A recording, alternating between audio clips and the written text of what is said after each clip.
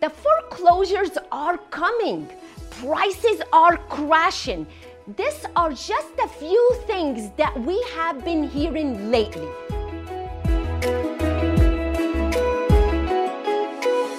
In this month's market report, we are going to talk about four things: economy, interest rate, home prices, and foreclosure.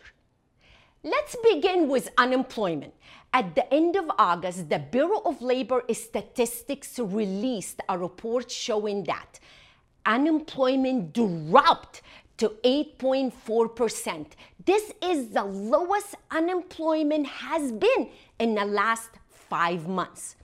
In fact, unemployment was at nearly 15% back in April when COVID had hit our economy the worst.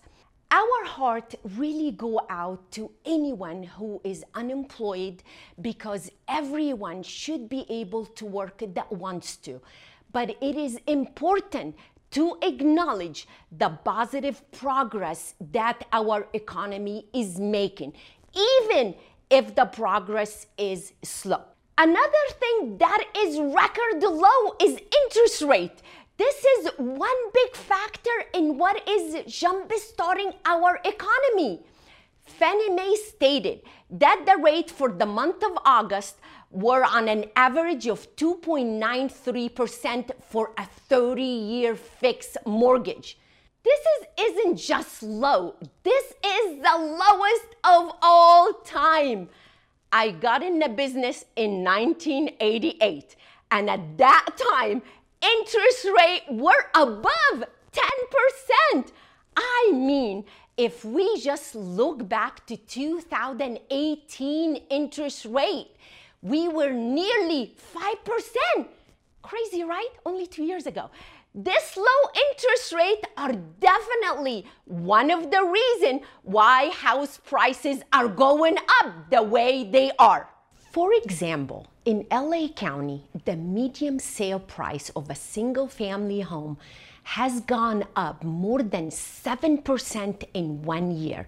That means that the average LA house that sold in July of this year for about $653,000 was only $607,000 in July of last year.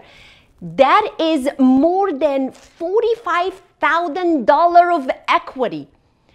These numbers are even stronger in San Bernardino County, where the July median home prices is $350,000 and appreciated by more than 12% in just 1 year. Norwalk is one of my favorite Southern California cities, and what the prices have been doing there in the last few months is nothing like I have ever seen before. As you can see in this chart, Norwalk home prices have been climbing faster than a monkey for the last few months. In April, we were at about $529,000 for a single family home. We make a small climb to about $530,000 for May and June, but in July, prices jumped to $540,000, and in August, all the way up to more than $553,000. When we look back to what the big institutions are saying, many foresees prices to keep climbing up. Fannie Mae, NAR, and Zillow are projecting home prices to appreciate by more than 4% for the rest of the year, as well as the next 12 months. Now, I think it is very important to contrast this to what the same institution were saying at the beginning of COVID. For example, everyone's favorite home site Zillow says prices were going to go down by 3% just a few months back. But the truth is, it doesn't matter what these websites are saying when you're buying real estate as a long-term investment. When we buy real estate and hold on to it for 5, 10, and 15 years, we are going to win, and the statistics show it. I mean, let's just look at Palmdale, for example. In Palmdale, the average single-family home in July 2010 was just $165,000. Today, that same house goes for more than $385,000. That is double and some more. Amazing, right? The real issue that I have been talking about for the last few months is the lack of inventory or houses for sale. To give you some real example, Orange County is down 30% in new listing, with Orange County having more than 3 million residents but less than 4,000 homes for sale. It is much easier to understand why homes are selling so quick with multiple offers. This really highlights how the lack of supply cannot keep up with all of today's demand. Now, the one question that I am hearing from buyers and investors is, when are the foreclosure coming so I can get into the market? Set, go!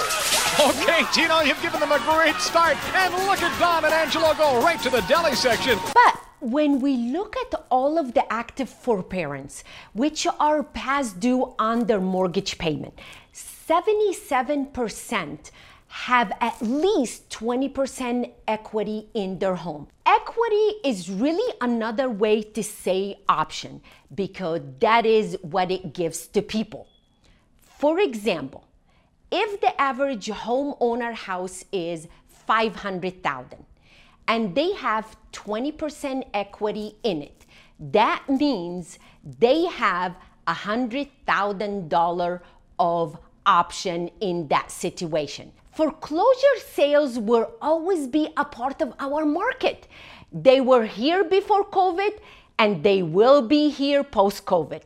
But what I'm trying to say is that it is much more likely that we will see a trickle of foreclosure coming to the market rather than a flood of them.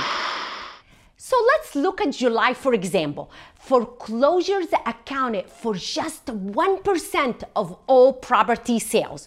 So if you have been hoping and praying that things are going to look like 2008 again in the real estate world, I am not so certain it is going to happen that way. I hope you guys enjoyed this month's market update and took something away from it.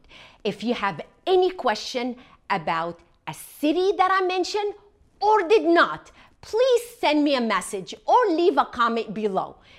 We make this video once a month, so please click the subscribe button if you have not done so already, so you can catch up with every episode. As always, God bless and thank you so much for watching.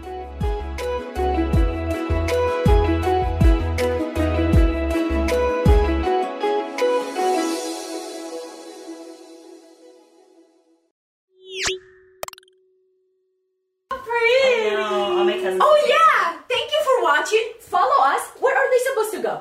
Instagram, TikTok, YouTube, LinkedIn, Facebook. all the socials. Yeah, everything. Everything, She's you guys. got it all.